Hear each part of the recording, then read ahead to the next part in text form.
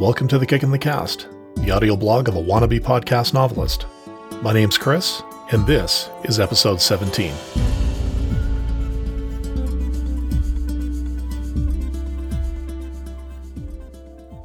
Hello, and welcome back to The Kick in the Cast.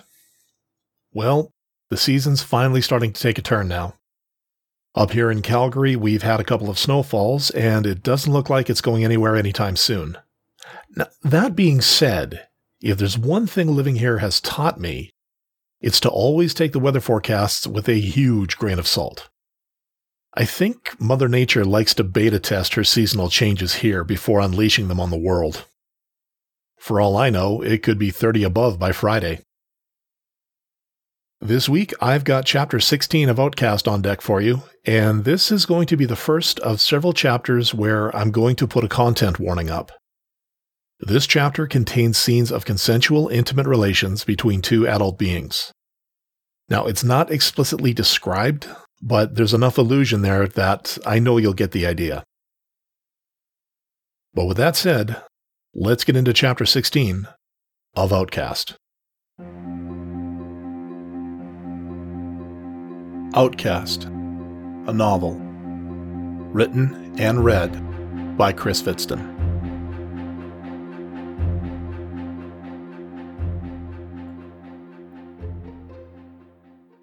Chapter 16.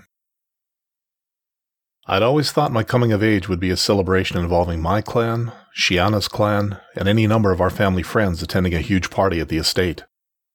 There would be dinner, drinks, dancing, and smiles all around.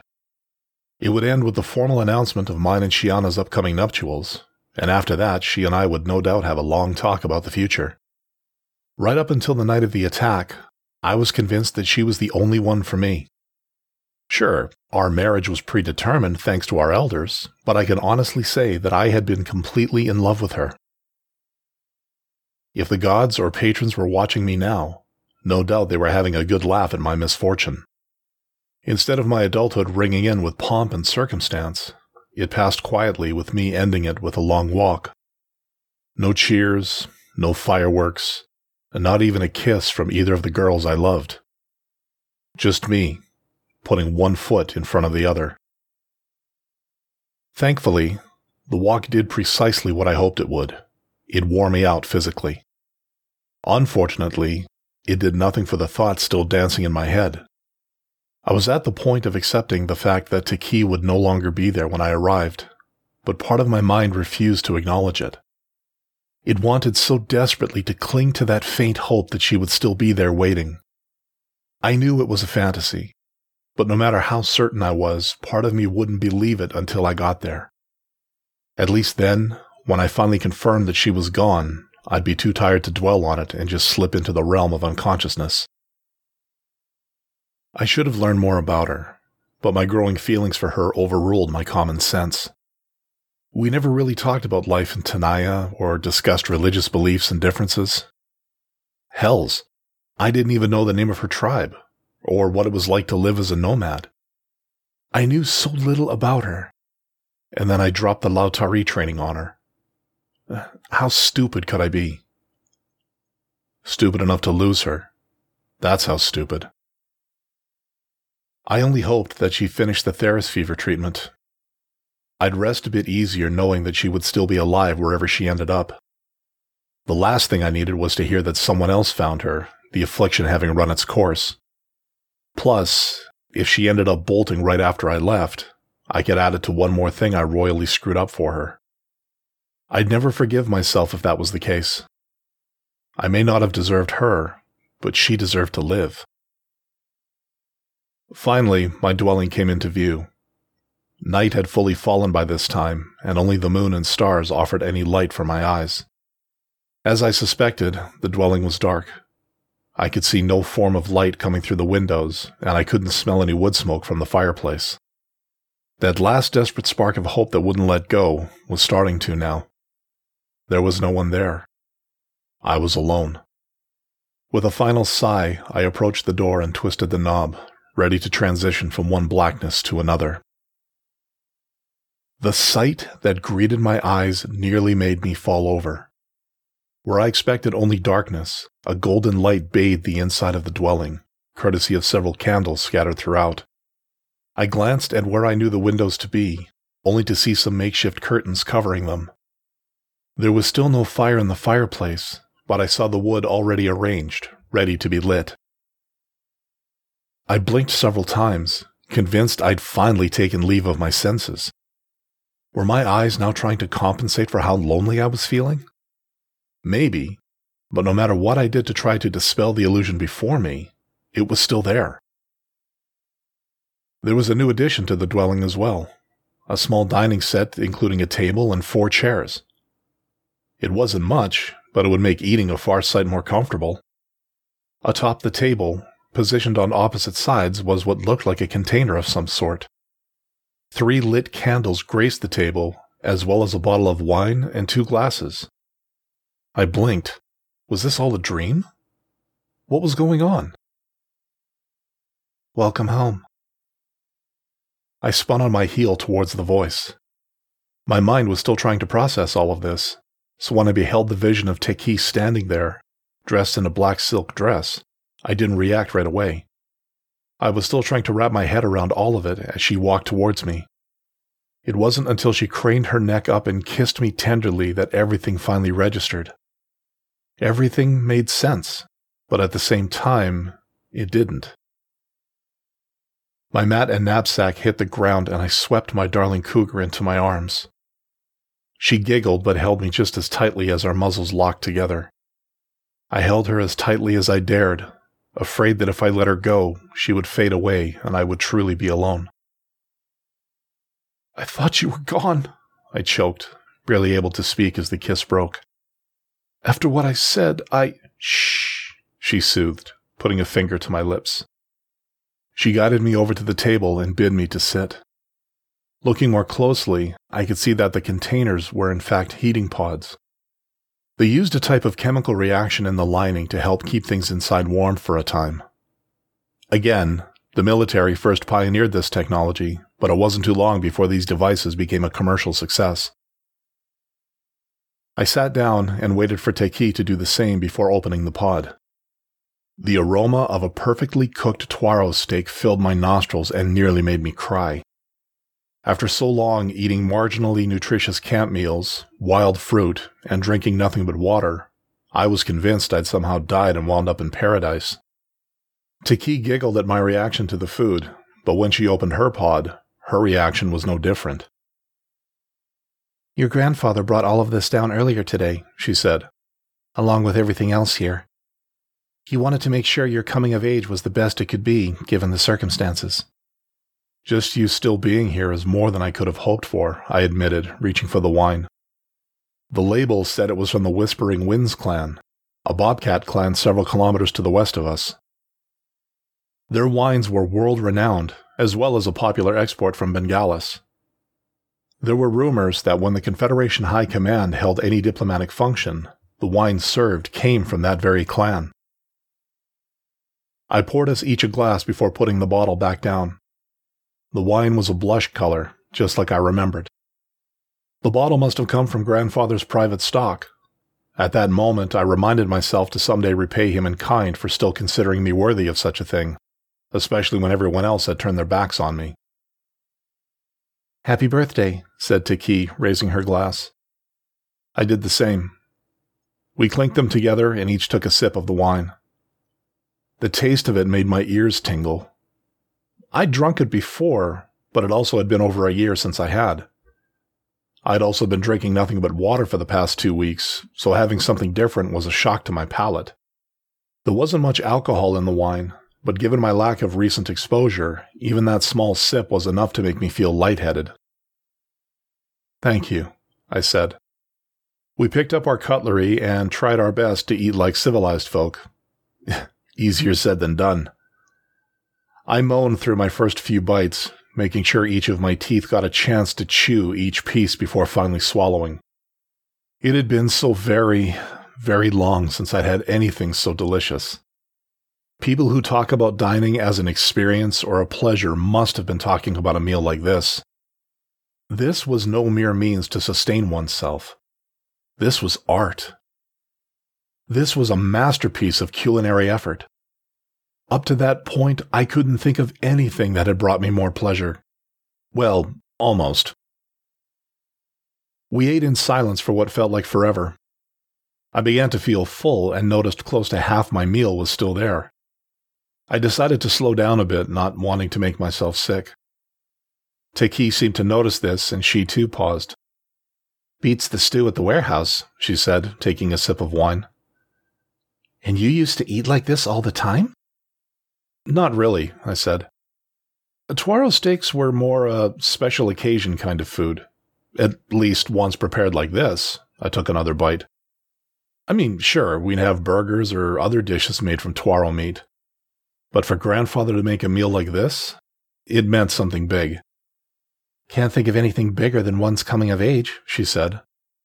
She went silent again, and the look on her face seemed to transform before my eyes.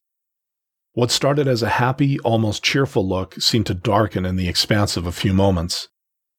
Even her eyes, which seemingly glowed like a pair of jewels in the candlelight, seemed to dull. I tensed. "Is everything all right?" I asked. "You wanted to know why I stayed," she finally said, her voice now timid. I nodded. "I thought when I told you what I was training to become, I'd scared you off," I said. "I should have said something sooner, Taki, but I was scared that if I did, you'd up and leave before the treatment was done." "Was that all you were concerned about?" Was it possible for someone to make an audible smirk? I nearly choked on my next bite when she said that. Damn, she got me. It never occurred to me that I would end up having this discussion with her. Hells, until I opened that door, I was convinced that whatever we had was over, and that I'd never have to talk about or analyze it. I took a decent sip of my wine and looked at her. Her eyes weren't cold like they used to be, but they did look serious. "No," I started. That wasn't all I was worried about. I was selfish. I wanted to draw out what we had for as long as I could because I didn't know if you were going to stay. I mean, that first week, my only concern was that you'd be well again. But then, well, things changed. "They did," she said with a smile. "And did you think I'd leave just like that?" My ears drooped. "Dallin, how do the clans here view the Beastwalkers?" "Not very well," I admitted. "Bad enough I'm an exile, but if anyone found out about this, I'd expect nothing less than an army of crusaders to come bashing down the door." Her serious expression broke and she giggled. "Is it different in Tenaya?" She nodded. "The Beastwalkers of the plains are considered the shepherds of the land. We never see them, but we know they're out there. Sometimes, late at night, I used to hear them hunting. I'd hear a growl or a roar, followed by the sound of some small animal dying. When I was a kitten, those sounds would scare me, but Mother always said it was a good sound. It meant we were blessed. Our chiefs always told us to respect the laws of the land," she continued, "or else the Beastwalkers would punish us. We should never take from the land more than we need, and we always give back if we had more than we should." She finished her wine and paused in her story as I refilled her glass. She took another long pull before she continued. "When you told me, I was shocked at first. I'm sorry I shut down the way I did, Dallin. I didn't mean to. It's just that after living with those legends for so long, and then meeting one, I was bracing myself. I thought you were going to kill me." "What?" "The high priest of the 10 tribes cursed me when I was exiled," she said. Her voice was heavy with shame. I clasped her free hand in mine and squeezed gently. "You might think it's stupid, but it hasn't been easy for me since then. It was enough for me to believe in that curse. At first, I thought I could just start over away from the tribes, but that's not quite what happened." I squeezed her hand again. I could tell that she was getting uncomfortable talking about her exile. I remembered what I thought about during the retreat, about learning about other people's exile stories. As much as I wanted to know, I was not going to insist on it. If she was still uncomfortable about it, then I wouldn't ask. "When you told me about what you were, I figured the gods finally decided that I'd lived long enough. What do you mean? I asked. Your clans believe the Beastwalkers to be evil, but among the tribes, it's the opposite. She squeezed my hand back. Among my people, we believe that the Beastwalkers were charged by the gods to watch over the tribes, she explained. So when one is cursed, legends say they are sent to... She picked up her glass and I could see it was shaking. She drained what was left and took a few deep breaths before continuing. I always told myself that if the curse finally claimed me, then I would face it bravely. Like how you said you kept your eyes on your father when he... She touched her chest to indicate where father had slashed me. I wouldn't beg if it was my time. Suddenly, her cold attitude toward me made sense. She was steeling herself for what she thought was the end. I wanted to insist that I would never do that, but the fact that she was sitting across from me, letting me hold her hand, made that comment irrelevant. I guess I really handled all this badly, I admitted, taking my hand away. I'm sorry, Taki. I should have said something sooner, or asked you more about the tribes, or... Hey, she interrupted, still smiling. Don't beat yourself up about it, Alan. You had a lot on your mind these past 2 weeks. And we've both had, well, other things on our mind when we were together. I could feel my ears growing warm again, and not from the wine.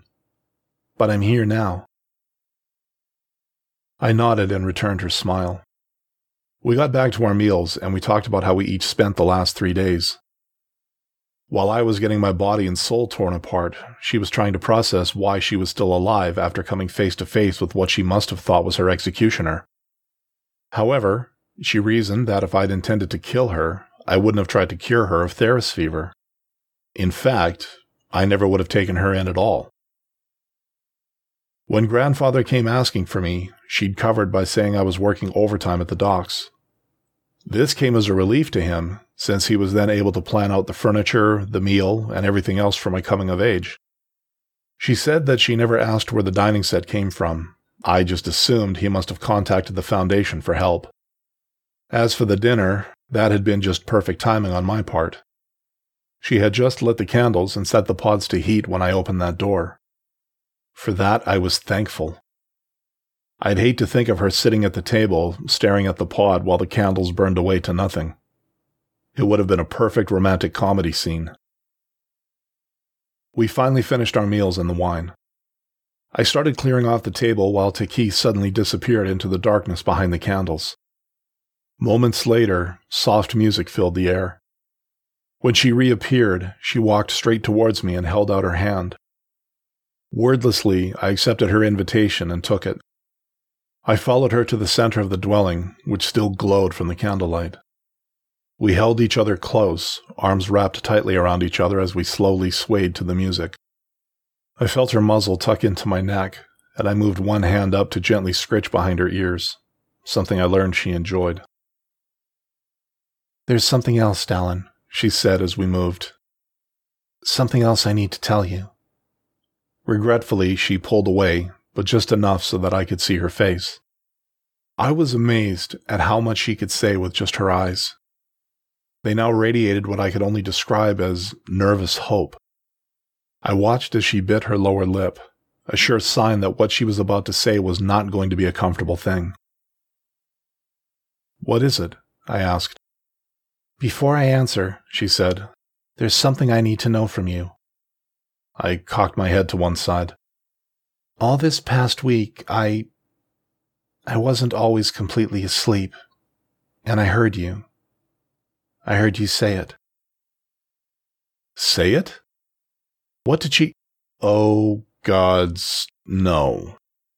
My heart began to race, and my ears felt hot from the humiliation that was settling in. It wasn't until I saw her slight smirk that I began to relax, if only a little.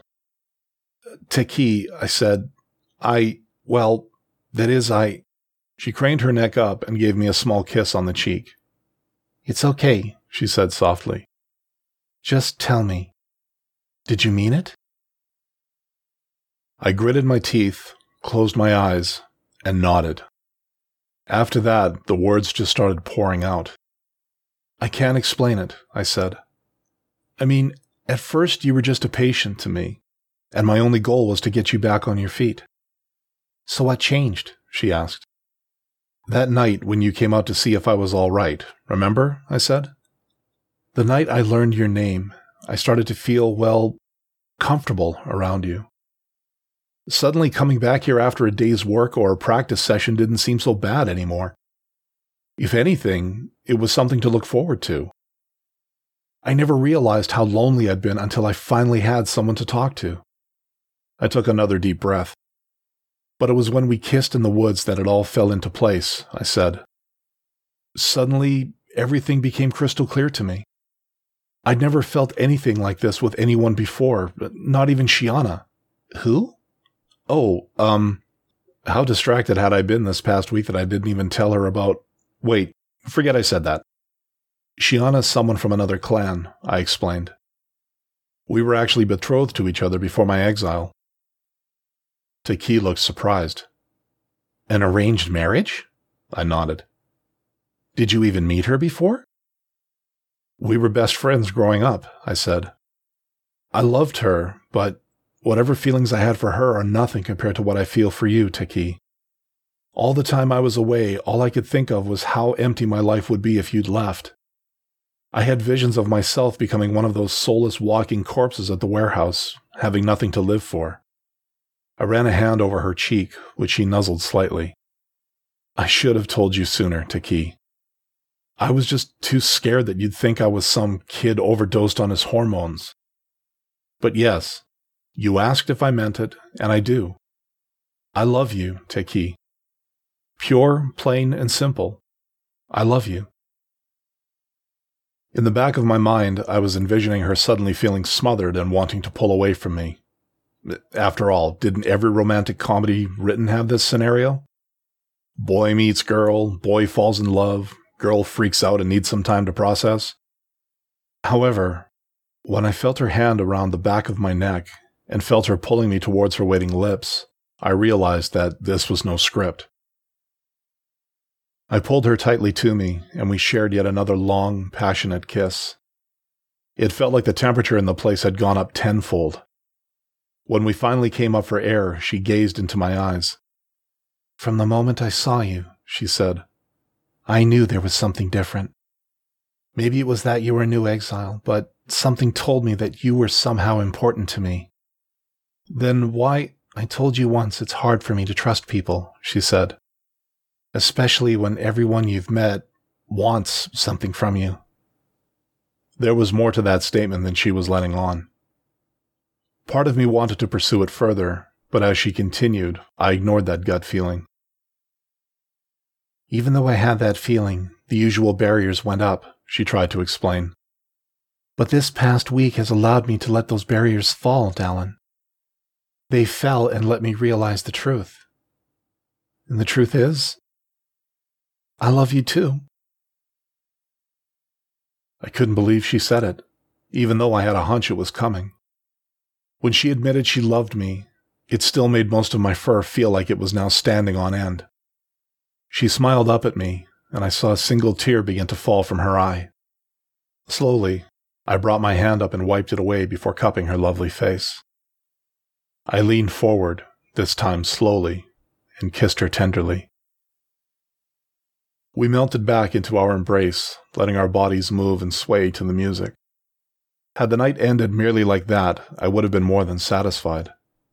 All the thoughts I had before about celebrating my coming of age now felt shallow to me. Even those thoughts I had about Shiana paled when compared to what I was feeling at that moment.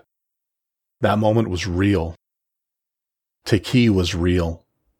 The cougar in my arms was the most real thing I knew, and I wouldn't have traded that moment for anything. The music soon faded away, and I realized that our dancing had led us over to where we'd set up our makeshift bed, though it was one match short. I hadn't had the chance to set mine back up. Taki kissed me again, this time with the same fiery passion as before. Her hands began moving towards my hips, gripping my shirt and slowly untucking it. I was surprised at her movements, but I made no move to stop her. Instead, I continued to run my hands over her silk-clad back, realizing to my surprise that beneath her dress was little else. We disentangled ourselves just long enough for her to pull my shirt up over my head, at which point she buried her muzzle in my chest. I could hear and feel her breathing in my scent deeply, and with each successive breath her purrs grew louder and deeper. Her hands moved again, this time to the belt keeping my jeans on. Again, I made no move to stop her as she deftly undid the buckle. My jeans slid to the floor, the buckle making a slight thump as it hit. I stepped out of them, and we sunk to our knees on her mat. Our muzzles never separated, and our hands never stopped their explorations. Before long, I found myself on my back with her atop me. Hesitantly, I began to pull at her dress, still unsure if this was the right thing to do. She moaned slightly as she felt the silk begin to move over her body, but she made no move to stop me. Before long, my hands were soon touching places that until that night had only felt through the obstruction of clothing. She broke the kiss and adjusted herself until she was kneeling atop me. With a smile on her muzzle, she finished the job my hands had started and pulled the dress up over her head. Everything I'd imagined about what she would look like hadn't even come close to the reality over which my eyes now danced. "Happy birthday, lover," she said softly before settling atop me once more. After that, everything became a blur of lust and sensation. Lips, tongues, fingers, and claws traveled over our bodies, probing, exploring, bringing us ever closer to the pinnacle of passion, but always stopping before it overtook us completely. We teased each other to the point that moans were becoming growls, and what were once light pricks with our budding claws were now becoming more aggressive as we slowly surrendered to our primal natures. She finally rolled me onto my back once more and straddled me. Her eyes seemingly glowed with lust as her hands held me up. Our bodies touched in the most intimate of ways, and as she slowly descended, it was everything I could do not to end it prematurely. Every fantasy I'd ever had of Shiana and I on our wedding night didn't come close to what I felt at that moment. She collapsed atop me and kissed me once more. We began moving to some unconscious, primal rhythm, our bodies moving in perfect time with each other. Growls of pleasure now turned to moans and mewls of dripping lust, as we carefully balanced the ever-impending need for release with the want to prolong what we were both experiencing. The need soon won out, and with a roar we each reached that pinnacle of pleasure. I exploded into her, and she gripped me tightly, coaxing everything she could out of me. Our bodies convulsed and spasmed wildly as we rode out each successive wave of passion. Her claws dug deep into my shoulders, but the pain only seemed to heighten what I was feeling. In truth, she could have eviscerated me at that moment, and I wouldn't have cared. After what felt like an eternity, the spasming stopped. What had started as near convulsions in my darling Taki now turned into light quivers as she settled down atop me. At that moment, neither of us were in any condition to do more than lie there and bask in the afterglow. I wrapped my arms around her and felt her purr softly. In between her purring, I could hear her whisper something in another language. I made a mental note to ask her about it later on once my head stopped spinning. She eventually slid off me and snuggled up to my side. I remained on my back, and even as I heard her fall asleep, I remained awake. Now satiated in body, my mind seemed to open. I was experiencing a sense of clarity unlike anything I'd ever felt before. It wasn't like a holy revelation or anything. It was just a feeling like for the first time in ages, I was able to think clearly. Maybe it was the afterglow, but as I stared at the ceiling of my dwelling in the dimming candlelight, I began to think about the choices I'd made up to this point. I'd been so quick to jump at Cross's offer to learn the ways of the Lautari. I didn't regret it, but now that Taki and I were together, I wondered if regaining my honor was the best path to take. Wherever the Kalpak ended up, pursuing it would lead me to some dark places in Bengalan society. If people learned of me, they would learn of her. Would I be strong enough to protect her? Was regaining my honor worth risking her life? I sighed softly. Just like one night of pain changed my entire life, one night of love changed it even more. The training and its goal, my family, came back into question. Krassa's warning about focus came to the forefront of my thoughts once more. My quest was for family. That hadn't changed. However, those doubts I had during that second night rose once more. If Krassa suspected that I was having doubts again, I shuddered to think what he would do. Despite what happened between Taki and I still wanted to finish my training. I wanted to become one of those beings that she said her tribe revered. I wanted to be her protector. I wanted to be her guardian. I loved her as if she was family. I smiled as the realization sunk in.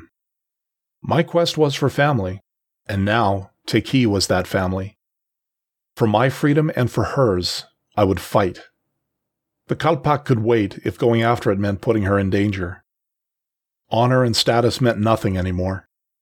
All that mattered was keeping this wonderful, loving cougar in my arms safe from harm. For that, for her, I would train. I would learn. I would grow. In the end, I would make sure that wherever our lives took us, I would be there for her. My eyes finally closed with that smile still on my muzzle. My mind felt completely at peace for the first time since this whole exile began. I finally had a reason to put myself through all of this. Unlike the lofty goal of regaining my family honor, I now had something more tangible to fight for. That reason was snuggled up against me, purring softly as she slept. Taki was now my reason to continue. I had to protect her, no matter the cost.